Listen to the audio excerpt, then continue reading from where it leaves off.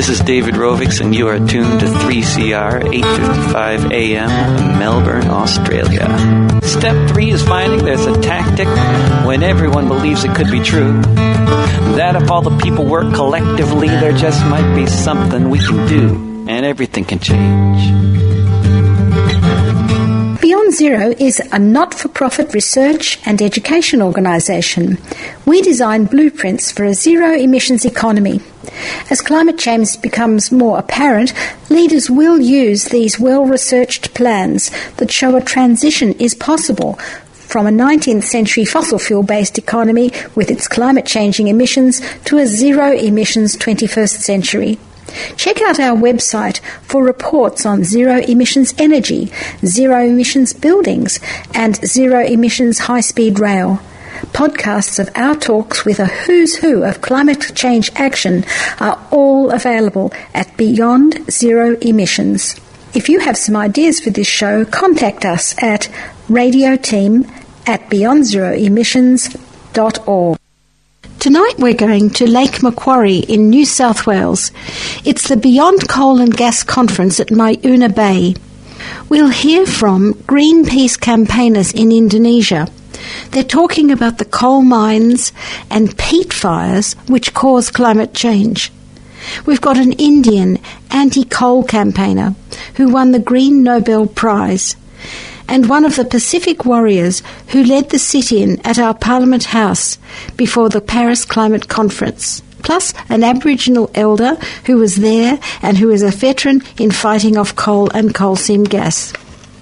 One of the speakers said that they represent people whose voices are drowned out by the politics of greed. They might be in remote forests and villages, and we don't usually hear from them in the mainstream media, so I hope you listen carefully. Jess Panagiris was the first one I spoke to. She's a Greenpeace forest campaigner in Indonesia, and she's followed by Arif Fianto, who is campaigning against coal mines expanding into forests and agricultural lands in Indonesia. Just tell us about how you got into that and the rainforest work that you've been doing. Well, thanks very much for having me on the program.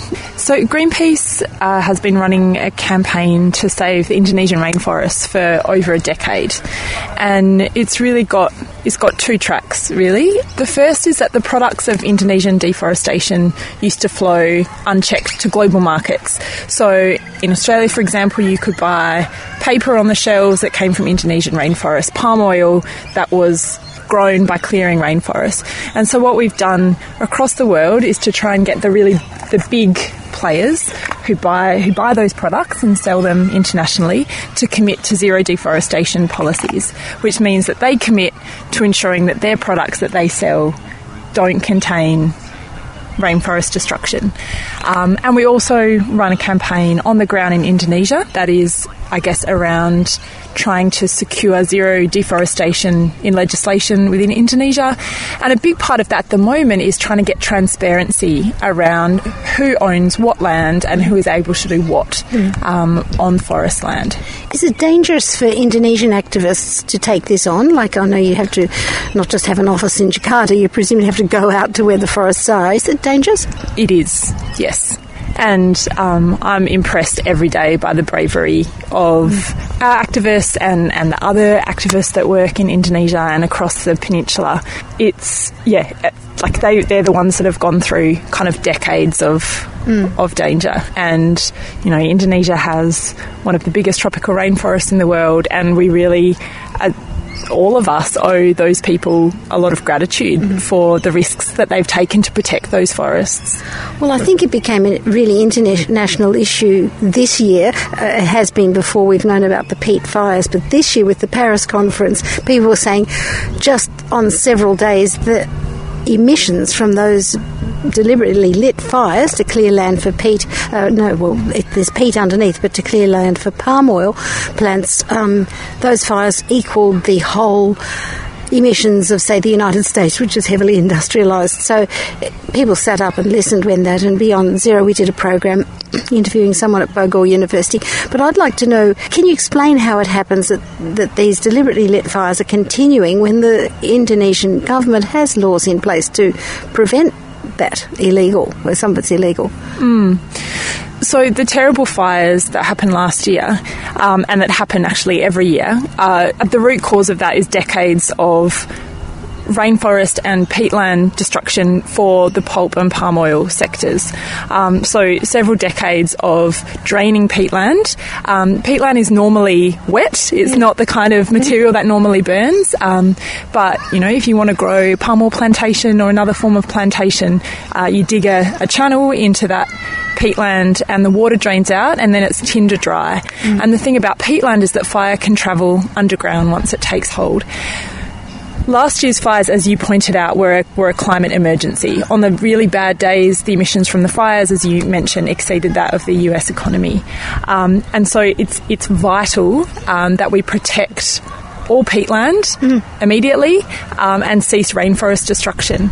Now, the Indonesian president at the end of last year did promise to end new developments on peatland, which is a real breakthrough. And what we now need is the companies that operate in Indonesia to support what the president has committed to do, and to rule out any peatland destruction, any rainforest destruction in the making of their products. Everyone needs to really get behind it now, because we've seen globally that this is of significance for us to save our climate. So palm oil, how does that put the palm oil industry? What position does that leave them in? Well, there are some real leaders in the palm oil industry who've committed to zero deforestation, and we're campaigning at the moment to try and make sure that every company that operates in Indonesia should commit to saying we're not going to trade with anyone that's continuing to destroy rainforests and peatland. And what that means is full traceability. So they need to be able to say from the plantation where it's grown through to the product that ends up on the supermarket shelf, that at no point in that chain was peatland or rainforest destroyed. We've recently done a ranking of 14 global companies who have committed to zero deforestation, and what we've found is that really only 2 of them could say they were making good progress towards coming through on their promises, and that 3 companies, PepsiCo, Johnson & Johnson and Colgate-Palmolive, were failing to comply with their zero deforestation policies. And we need to, as consumers of those products, hold those companies to account. We should not be worried that every time we brush our teeth that rainforests are being destroyed for that. So it's really essential that as consumers in countries like Australia, we do all we can to hold these global companies to account, because they're the ones that can shift practices on the ground in Indonesia. So what can listeners do? Can they find a website and join up? Yeah, look, please, anyone that's listening and wants to get involved, please go to our website. You can sign the petition to those 3 global companies, calling on them to implement their deforestation policies properly. We also, this is a long-running campaign, so there'll be a lot more happening throughout the year. So please sign up. We'll continue to update you, and there'll be further actions you can take throughout the year. Okay, what about draining the peatland? Is there some way that they can wet it? Absolutely. So as a kind of very first step that immediately should be taken, we should dam those peatland canals. And in fact, that's something that Greenpeace activists, along with a lot of allied groups in Indonesia, did at the end of last year. They dammed a peatland drainage canal in central Kalimantan, which was one of the areas where the fires were the worst. And what that does is reflood the area. And so we're calling on all companies who operate in Indonesia to take those immediate steps. Dam drainage canals, immediately cease any development on peatland, as well as implement the longer term policies, because we just can't see another fire season like last year. The planet can't afford it. No. When I tried to interview Indonesian people about this, the question of corruption sort of came up, and I felt really awful to ask them that question, because we have obviously got corruption in Australia too. It's not just pointing the finger, but how much does that play in slowing down the process of getting this right? Well, I think it's really instructive to see that the KPK, the Anti-Corruption Commission in Indonesia, is now looking at that issue of forestry and transparency in land tenure use in Indonesia as one of their priorities. So it's clear that we can't eliminate the role of... We can't rule out the role that corruption plays in this, and that's why the KPK are leading on that. And they're, we should get behind them in the work that they're doing. Okay, thank you very much, Jess. Just for the listeners, I went to a session at this conference about media, and they said, absolute crucial for media, it has to be timely. It has to be when the emergency situation is happening. It has to be linked to what the people are interested. Well, we're not in Indonesia. It's not happening right now. It will happen again this year, probably. We need to go against what the mainstream media is telling us. If they're only going to tell us when the coral is bleaching right now, or when the peat is burning and we're choking on it, we have to be a bit braver than that. So I hope you will join up with the Greenpeace campaign, because they're an international organisation and they would be influencing people in Malaysia and Singapore, all the countries around that area that are investing. So thank you very much, Jess. Thank you very much. I have two Greenpeace people here from Indonesia. Yes. But one is Jess, who I spoke to before, based in Australia, and the other one is Arif Fianto, who's speaking at the conference. Arif, would you tell us, just for the audience, we're interested in climate change, the aspect of any action to take to stop climate change. What are you doing in Indonesia about stopping coal? So our top priority campaign in Indonesia actually forest campaign and climate campaign, because Indonesia is one of the most vulnerable countries to climate change impact, and also the least prepared countries to deal with the impact. So that's why our priority campaign is forest, and then the second priority is coal campaign, because from the forest sector and coal power plant, the emission come from. So what I'm doing in Indonesia, we are campaigning against coal power plant and coal mining expansion in the country, because it will be the largest emission by 2025 if there is no change on the government energy policy. I think many Australians or listeners to this program might be surprised that Indonesia is such a big exporter of coal. We think of ourselves as the biggest exporter. I think now you said we are at the moment the biggest. There's no great pride in that. But you have open cut mines there, and such a big population. I wonder where these mines are.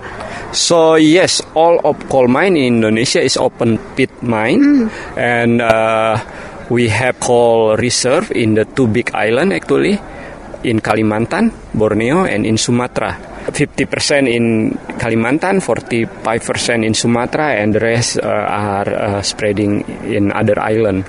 And this is on agricultural land. From the photos you showed us, it looked like beautiful rice paddy right next door. Yes, some of them are in the very productive farming land, some of them in the forest protection area, some of them in the national park. So they take over anything in Indonesia, actually, the coal mine.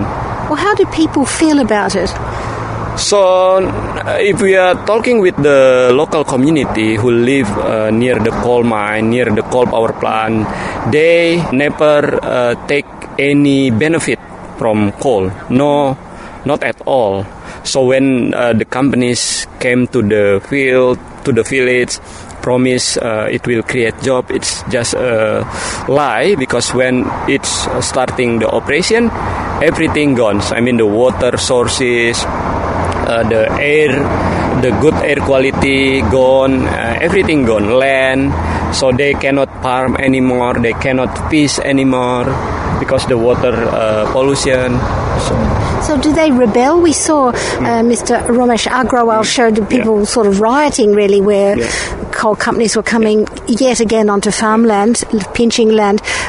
Do people rebel against this, or are they organised? So there are growing opposition against coal mine and coal power plant in Indonesia, actually. Strongest opposition in the coal power plant side in Java and Bali, but there is growing opposition against coal mine expansion in Kalimantan as well, because they know the impact, the negative impact to them, and then they know some of them know they have constitutional right in fighting the dirty project like coal mine and coal power plant. Well, at the moment in Australia, a lot of our coal mines are in mothballs, just being maintained by a few watchmen. And you said the same thing, that coal price is affecting your exports. But I think many people will be surprised to know that this is giving a big push to your president to say, okay, we'll open new coal-fired power plants here, new ones, big ones, to use that coal. How can that be stopped? Yes, the government always use the argument that Indonesia still need electricity. Currently, our electrification ratio is around 88%. Means there are around 30 million people, Indonesia people, still have no electricity access. And the government Say that again. There are still around 30 million Indonesia people still have no electricity access. That's the government use this argument. But keep in mind that Indonesia is the archipelago country. We have 17,000 islands. So the people who still doesn't have electricity access live in small island, live in remote area, not in big island like Java, Kalimantan, and Sumatra. But the government built the new power plant in this island, big island, not in the small island. So this is just a false argument from the government, because if they want to electrify the community who live in remote area, of course coal is not the solution, because they only need a small electricity, small capacity, and of course solar and any other renewable source can be perfect solution. In Java, actually, unlike Japan, unlike Bangladesh, for instance, we have abundant resources of renewable energy. We have geothermal, the largest research geothermal in the world.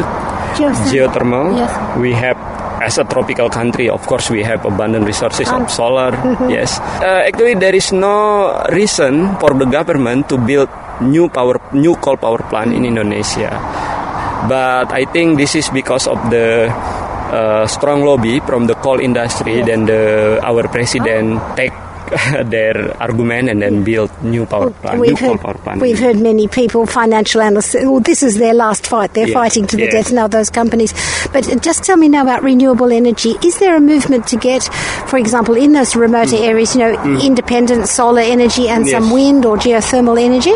So yes, currently the energy, our energy mix only contributed around 5% by renewable. But in the past few years, there is growing movement and investment also in renewable energy, especially in solar and micro hydro, mostly in the remote area, in small island. But in Java and Bali, in the main island, the big island, renewable energy are still lagging behind because there are many obstacles actually from the finance, regulation, and no government support. I mean, in terms of finance, solar, we can say, is still very expensive because no investment here, no government regulation to prepare the regulation in paper on renewable energy. So still lagging behind because the obstacle that created by the government itself. So if the government remove the obstacle, then we believe that renewable energy can be developed faster than now.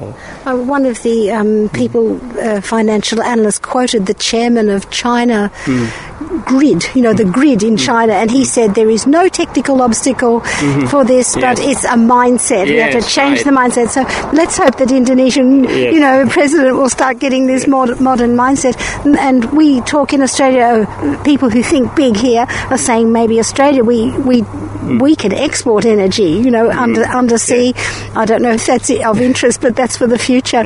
One last question, though. Jess talked to me about the forest peat fires, the deforestation, then fire. And can you just give us an update on what's been happening since these last really devastating emissions from palm oil? Yes. Clearances for palm plantations. You mean the recent forest fire? Yes. So the government just established the Peatland Restoration Agency, maybe you just know. So the intention for this new agency just is to restoring the peatland from the recent forest fire. But we still think this is far from enough because no transparent information from the government who is doing what. Then we need the government to open the data, the companies who are responsible for that recent forest fire. That's why just few weeks before, Greenpeace globally launched the forest map. Interactive forest map, Indonesia Interactive Forest Map. Jess, do you have any other questions? Arif has done a brilliant job. Covered it all. Well, thank you very much. We've been talking to Mr. Arif Fianto from Indonesia. Greenpeace. Thank you. Well, if you listen to 3CR, clap your hands. If you listen to 3CR, clap your hands. If you listen to 3CR, you sure know where you are. If you listen to 3CR, clap your hands. If you listen to 3CR, clap your hands. If you listen to 3CR, clap your hands. Well, check out the happy vibe. They're gonna ring up and subscribe. If you listen to 3CR, clap your hands. What? Who the hell is that? Clap your hands. What you talking about? I ain't no elephant. Get out of here. This is handmade radio. Clap your hands. Get out. Get the hell out of here now. Clap it, clap it, clap it, clap it. I don't even know who that is. You're listening to the Beyond Zero radio show at the Mayuna Bay conference. It was called Beyond Coal and Gas. Auntie Mabel Kwakawut and Joseph Zane Sezulu were leaders at the Canberra sit-in just before the Paris Climate Conference. They talk here about doing what's right, standing up for the people who are being left behind, whether they are the custodians of sacred places being dug up for coal seam gas or cultural elders on the drowning Pacific Islands. Again, I felt it was a great honour to sit with them. Our guest now is Mabel Kwakawut. Mabel is an elder of the Bailey Nation, and she told the conference about her fight against coal seam gas on Curtis Island near Gladstone. Mabel, what did you learn about fighting? Oh, what did I learn about fighting? I always fight for the underdog and the person who seems to be badly done by, and I think our country is being badly done by these people that are coming in like the coal seam gas, and they're not thinking about us at all. So therefore, I get up and I have my say. Yes. You told the conference that you come from 2 stolen generations going back to Vanuatu, and I'd like to know what has been passed down to you from them, from those past generations.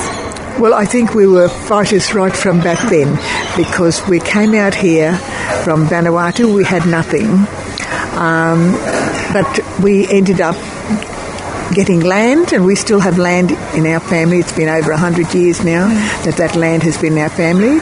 And then on my father's side, my grandfather married an Aboriginal lady from Gladstone, and that's how I came to have my Aboriginality for Gladstone.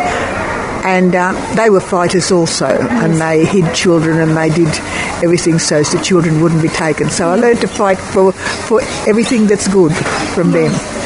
So I think many people at the conference were amazed at the number of Aboriginal speakers, and not amazed that they were there, but the depth of what they had to say. And the conference gave you a standing ovation this morning.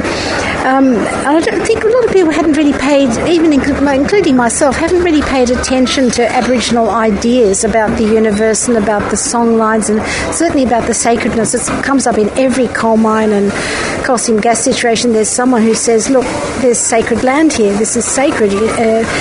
But now people are eager to learn something about the sacredness of the water and land. Did you feel that responsiveness here? Did you feel, is something changing? This is not representative, of course, this is all community activists here, but did you feel a kind of new feeling? Yeah, I feel a new feeling coming through, and I appreciate the European side of people coming into and listening to our stories about the land, the sky, the sea, the waterways and everything else. And they are now believing that we know that this is God's country, that God created it for us. And the Aboriginal people have always thought that. And they've never ever done anything wrong to trees or water or anything. They've always preserved that from thousands of years. Yes. Well, I know now we are starting to look to you as custodians and as leaders in this, because I think there's a kind of air of desperation, especially I know the listeners to this program will know about climate change, and that's the last gasp, isn't it? That's the last pollution. When you start destroying the whole climate and changing, the weather becomes more intense and more difficult for people. We've just seen Cyclone Winston over in Fiji wiping people. People are still in evacuation centres there, and so I think people maybe are desperate for that knowledge, a little bit of leadership on how to be custodians. And I'd like to ask you, what do you think we should do as custodians of the land in terms of preserving it for future generations rather than seeing it disappear in front of our very eyes?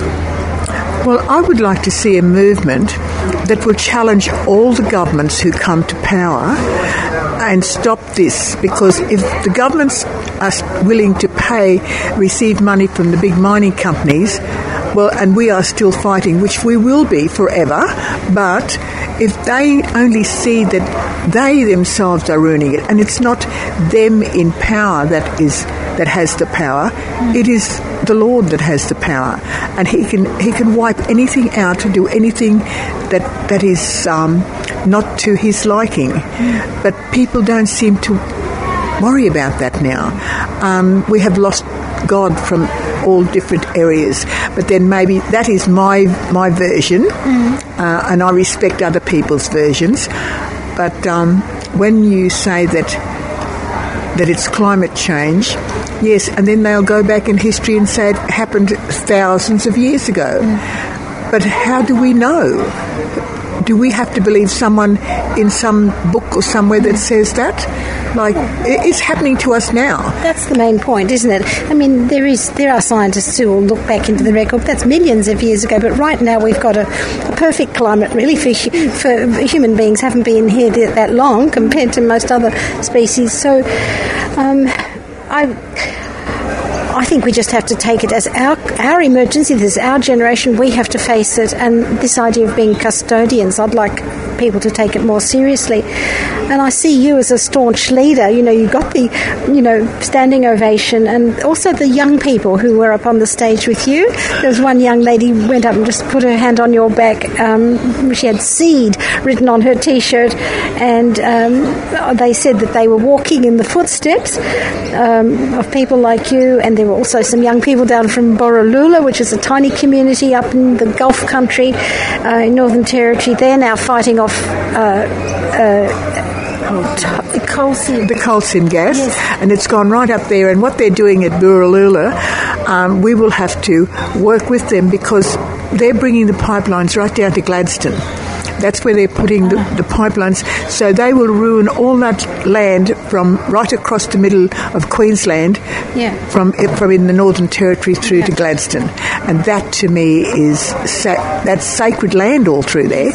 But they don't realise that the government is saying yes to it. Yes. Well, tell us a bit more about these young people. You said you were jealous of them, that they are getting on with it, whereas in contrast to your generation when, in fact, you were very lonely in what you were doing. But tell us about the young ones. Well, these young people are just so out there that they know what it's all about, and they're preserving it for their next generation. Whereas when I was a young person and you'd fight for something, no one would stand by you, and they'd say you were a crank.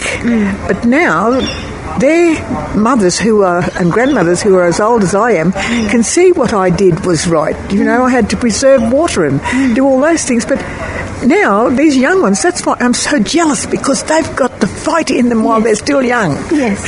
Are you hopeful that with you as the staunch person there following in your footsteps, but with their young energy and the fact that coal is going down the plug hole of history, I hope, and maybe coal seam gas is now so obviously wrong. People of Queensland have found that out.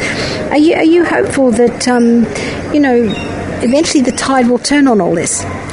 I have faith that the tide will turn on all this, and all those young ones that are there now will lead the way to show us and take care of us in our old age as we go through life, because they are thinking, very thinking and very out there. They notice things. They are just so beautiful, and everywhere they are, I am so privileged that they call me, and I've got a seed shirt at home, and I went to their seed thing that they started, and I'm just so privileged that they think of me, you know, that I go to their little gatherings. Yes. Well, I can see the love and respect they have for you. It is really lovely to see. I don't really know what seed is. I have seen them at different meetings, but tell us a bit about that. Seed is something that they started off. Now, they are carrying the seed. They're carrying the seed, and everything will grow from them, and that is what they are hoping to do. Well, they will do it, because they're now going to get the fellows from Burralula to come and be a seed person also for their area, which is such a good thing, because then it would go all over Australia. Yes. All right. Well, just to finish off, I was tantalised by one point that in your introduction they said you'd been in the Air Force as a young woman. Could you just tell the listeners, this has nothing to do with climate change, but I'm just fascinated, what was your experience being in the Air Force? My experience being in the Air Force was just really lovely. There was no racism, but I joined in when it was the White Australia policy. My first child was born. I got married, and my first child was born when we got the vote.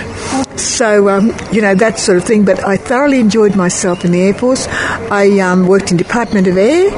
I was a teleprinter operator, and I learnt a lot of things. They called us the code breakers, so it was fun. Well, thank you. Thank you so much. So we've been listening to Auntie Mabel Quacklewood, who's an elder of the Bailey Nation she was born in Gladstone. Our guest tonight is Joseph Zane Sikulu, and he's one of the Pacific Climate Warriors. But I'm wanting to mainly speak to us about the sit-in in Canberra at Parliament just before the Paris Climate Conference, which was a very moving event according to anyone who was there, and a lot of them told me about Zane. So Zane, would you please like to tell us what happened and what you said? Sure. So the People's Parliament came just after People's Climate March, and it was just a moment in a whole movement, a whole string of actions. So it was started off by the People's Climate March, where everybody said we're just going to get on the streets and let the government know what we're doing, and then the next part of that was, if they had not responded to anything, we were going to sit in Parliament and make sure our voices were heard, and that's what it was. And so the action was about 250 to 300 people just randomly walking into Parliament, and then all of a sudden we formed these circles, and we sat in and we carried out what was called People's Parliament, and right in the middle of the circle was myself and other frontline voices. It was important for us to take part in that, just like it's important for us to take part in any action, because our story needs to be told, and our position on climate change is uncompromising. Something needs to be done about it, and we haven't got time to wait. And to be able to get up and speak inside Parliament House, where our voices aren't normally heard, was powerful for us. Whenever I think about it, I always just think about this one moment when I was stood up in the middle of the circle and the security had started to come and take people away. I looked to the outside, and sat right on the outer circle was a man and his child. And when the security came to move him, he just grasped his child really tight, and he said no, he wasn't going to move. And they asked him again, please will you move? And he just held his child and he said no. And the conviction in his face in that moment just really moved me, because we're sat here we were sat there and he put his child between the security and us to be able to give us enough time to be able to share our stories, and that really moved me, and it's something that will stay with me forever, I think, because it really exemplifies everything that this movement is about. Everything we do is about preservation of our future. It's about being able to leave something to our kids, and his conviction is the exact same conviction that I shared, and I think that's why it really moved me in that moment. Well, the Pacific is a really big place, and we hear about the key islands. We've interviewed the president of Kiribati, and we've talked about various islands that are in imminent danger of being flooded, and anyway, their crops are being ruined. But tell us, sketch in for us, the impact of climate change already and what you see in the future. So there are already islands that have already gone, and whenever I tell the story of the Pacific, I'm just sharing those stories that are being told to us through our climate warriors. And I think the most harrowing of that comes from Kiribati, because Kiribati is, when we talk about the front line, they're already there. So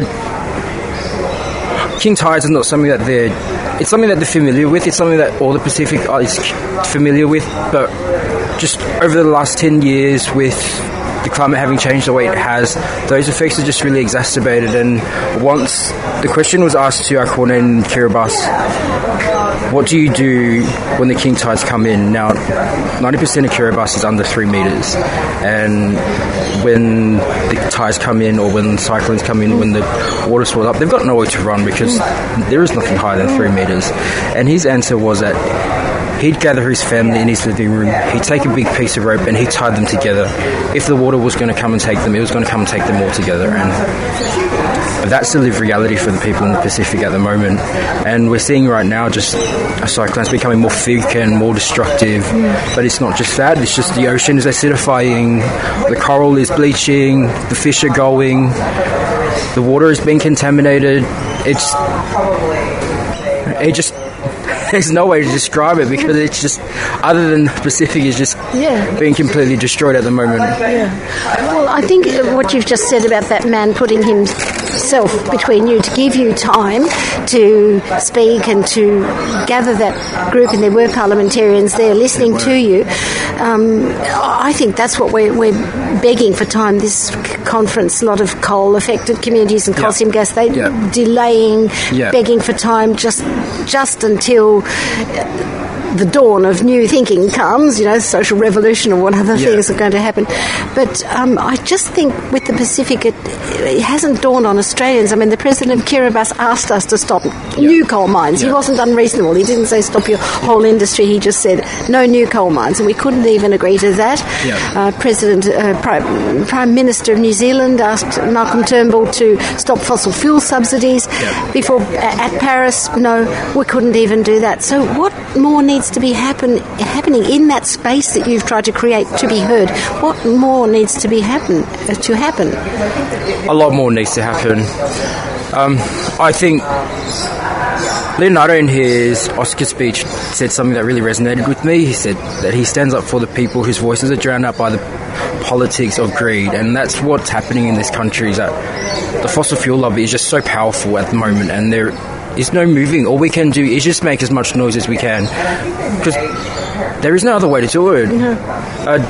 Which is why we're stepping up our direct actions, which is why we try to speak up wherever we can. We just have to make as much noise as we can, and at the moment sometimes you just feel like it's not being heard, but it probably isn't being heard. But from this conference I got plenty of workshops I went to where people said, look, they're desperate now. This is their last stand. Of course they're fighting for their business investments, but it's their last stand. They're not as powerful as we think, and all the revelations about corruption and revolving door in Parliament and all of that, that's starting to make people wake up, and we'll see. Okay, so that was Joseph Zainzikulu from the Pacific Climate Warriors. You're listening to 3CR Radio. Indeed, and you're listening to the Beyond Zero Community Show here on Monday night, 5 to 6 p.m. every week. And don't forget our sister show on Friday morning at 8:30 a.m. Viv this week has taken us to Myuna Bay to a conference they had up there April 8th to the 11th, I believe, called the Beyond Coal and Gas Conference. This is a two-part show. We've got Myuna Bay 1 tonight and next week Myuna Bay 2.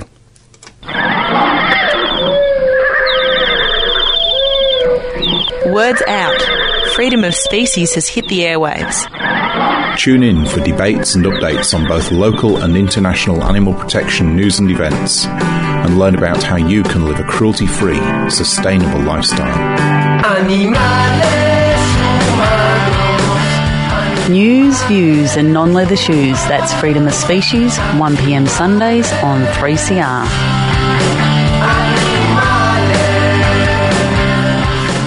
Authorised by the last few remaining kangaroos, Canberra. Here we are back at the Beyond Coal and Gas Conference at Myuna Bay.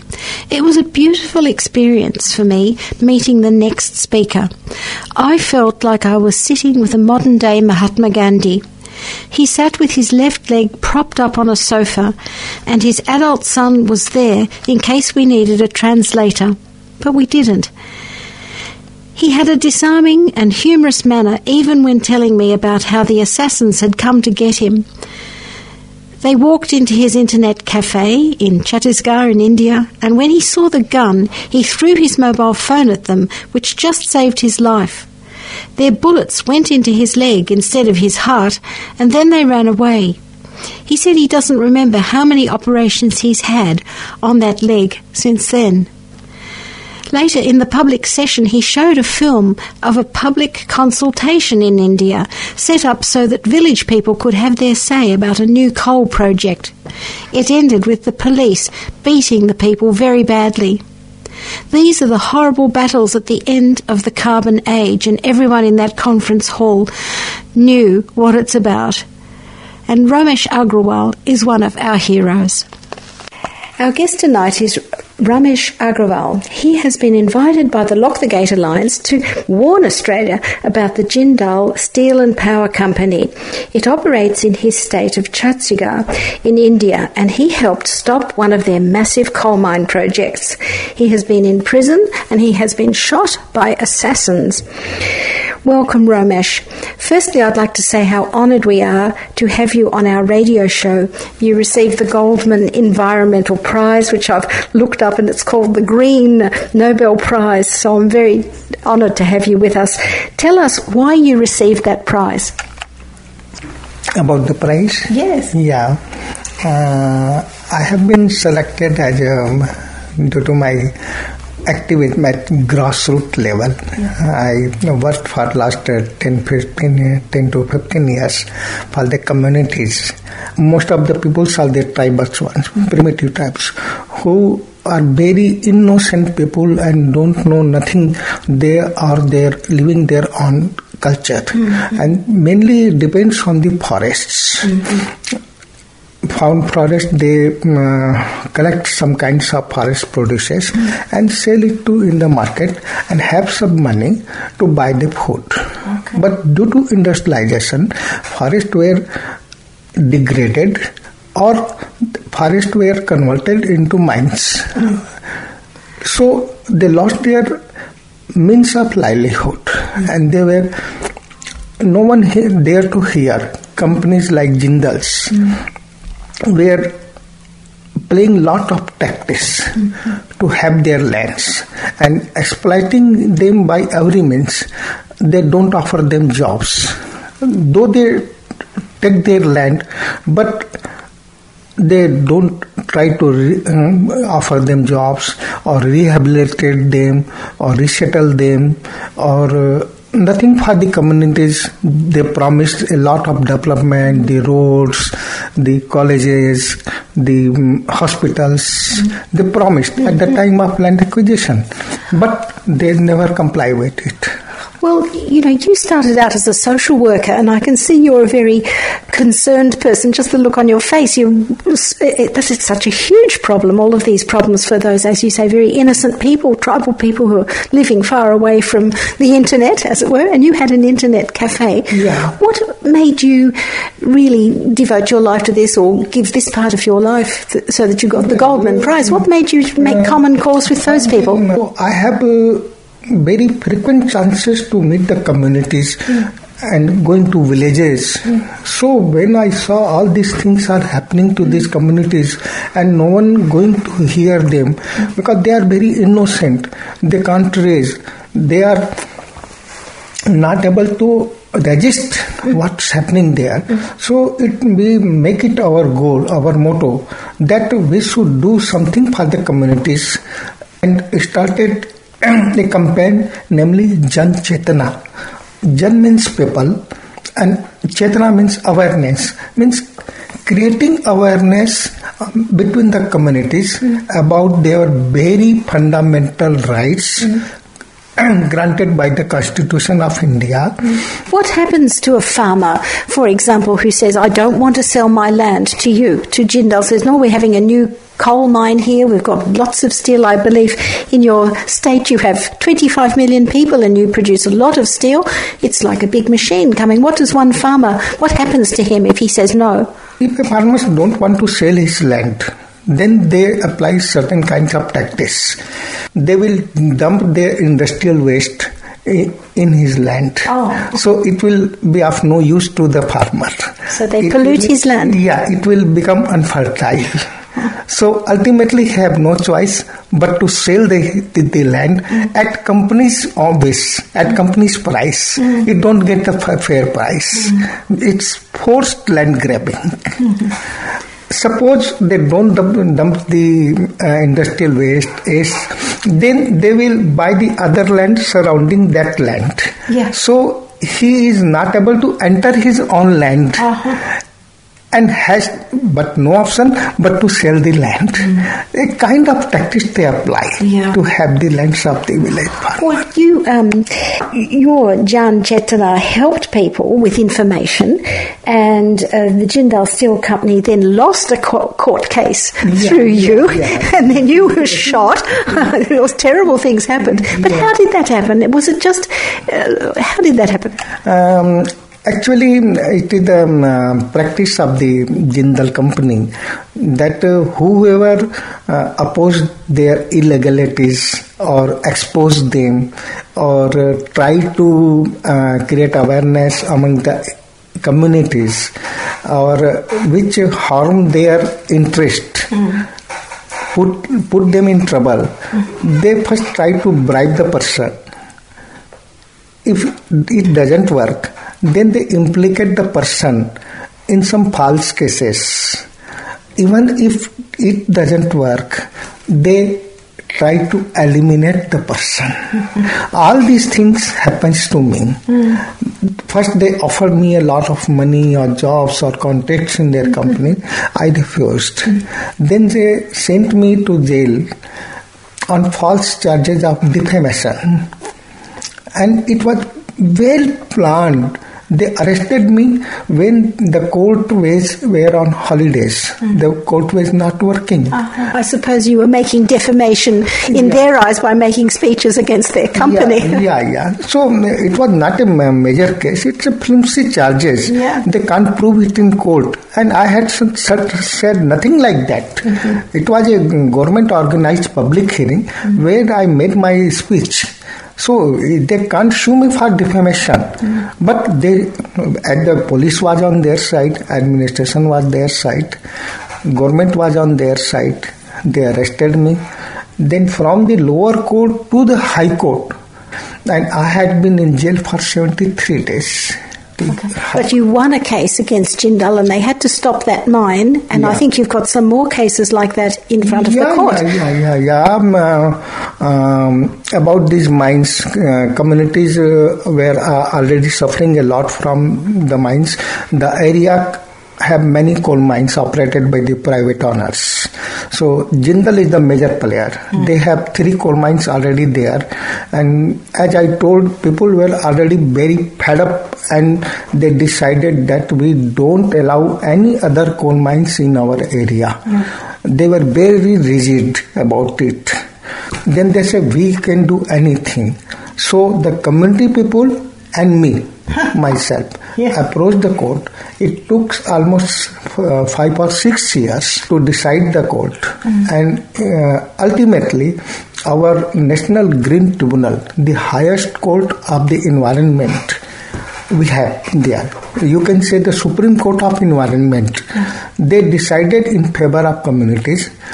We won that case, and they say it's a shameful public hearing, and we haven't imagined that this could happen by the government officers in very harsh words.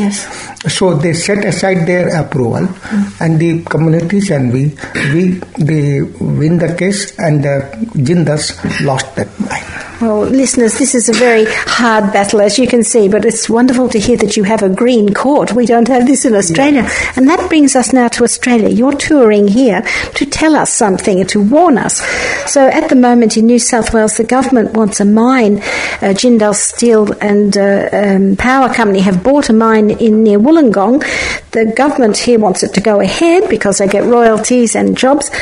But the Department of Water is already starting to say, well, no, because they will have 7 million litres a day of water. They'll use it for the mine, and they could damage underneath the water where our drinking water comes from. The rock could be damaged by longwall mining. Well, we know all about that. The cracks, the water just disappears.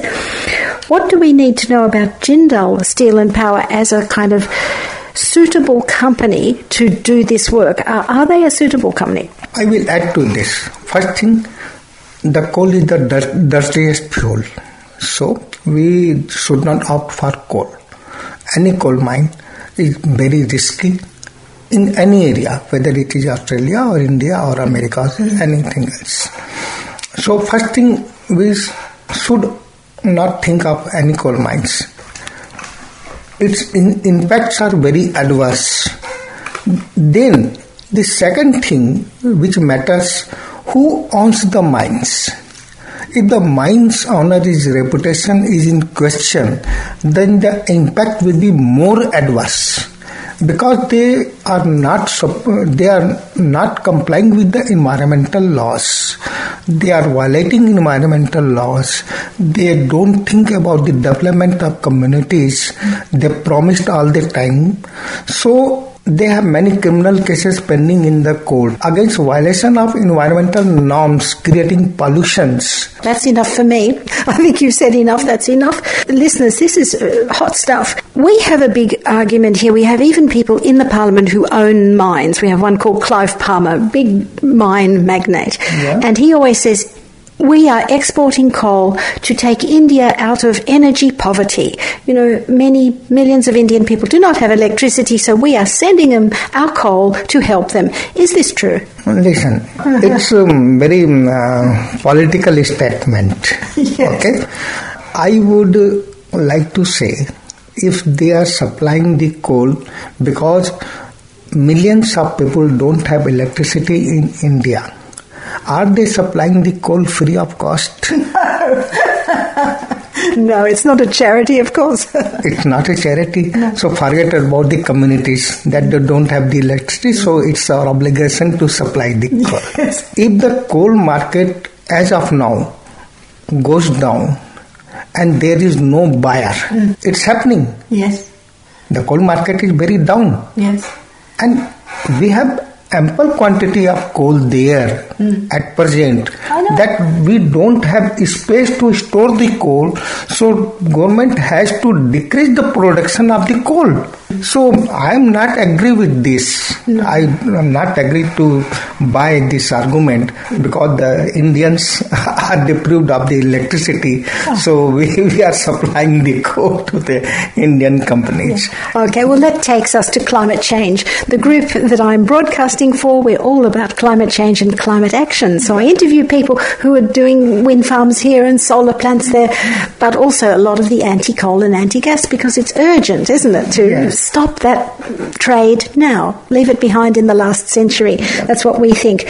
But there are still a lot of people with no electricity. I want to know how popular is the idea in India or in your area, the people you're working with, how popular is it to have electricity but have it from renewable energy and have it decentralised away from the grid, with solar PV and wind close to where people are? How popular is that? Wind energy is not possible at all the places. No. Because it needs a lot of forcible air.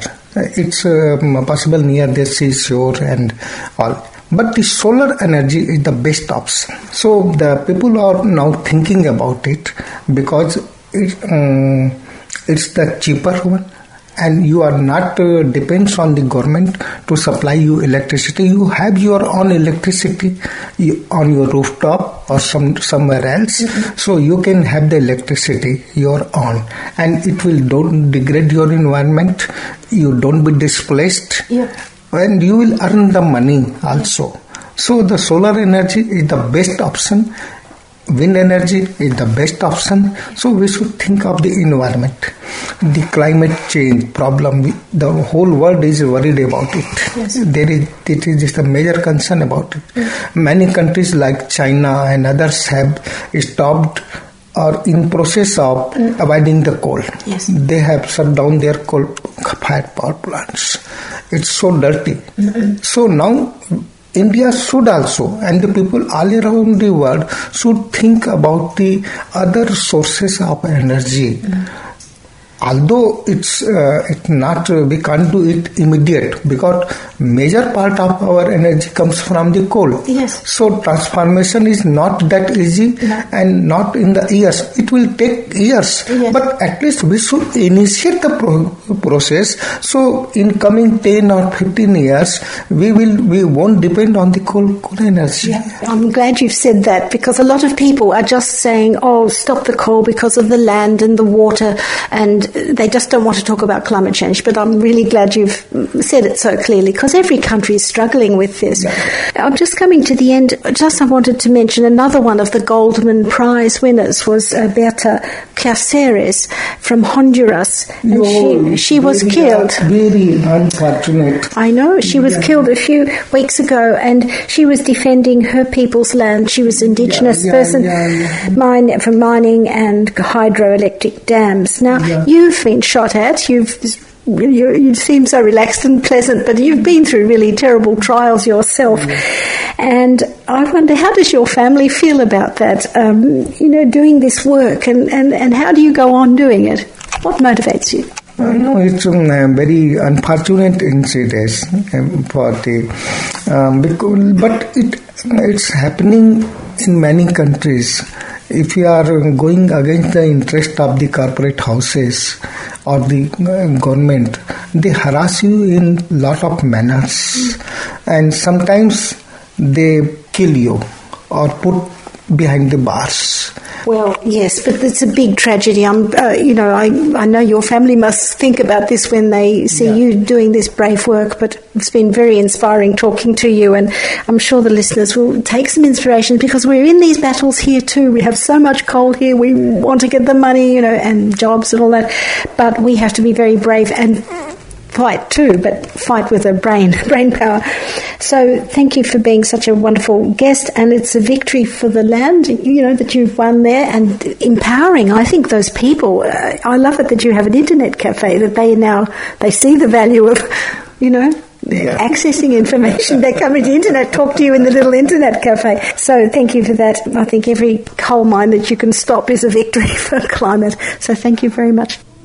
And the battle goes on. That was Myuna Bay Part 1, Vivian at the Beyond Coal and Gas Conference. We're bringing you next week a clutch of interviewees at the Myuna Bay Part 2 show, so be sure to stay tuned for that. So tonight Vivian caught up with Jessica Pangyros, Arif Fianto, Auntie Mabel Quakerwoot, Joseph Sain Sikalu and Romesh Agrawal. Truly a collection of communities at this conference in New South Wales.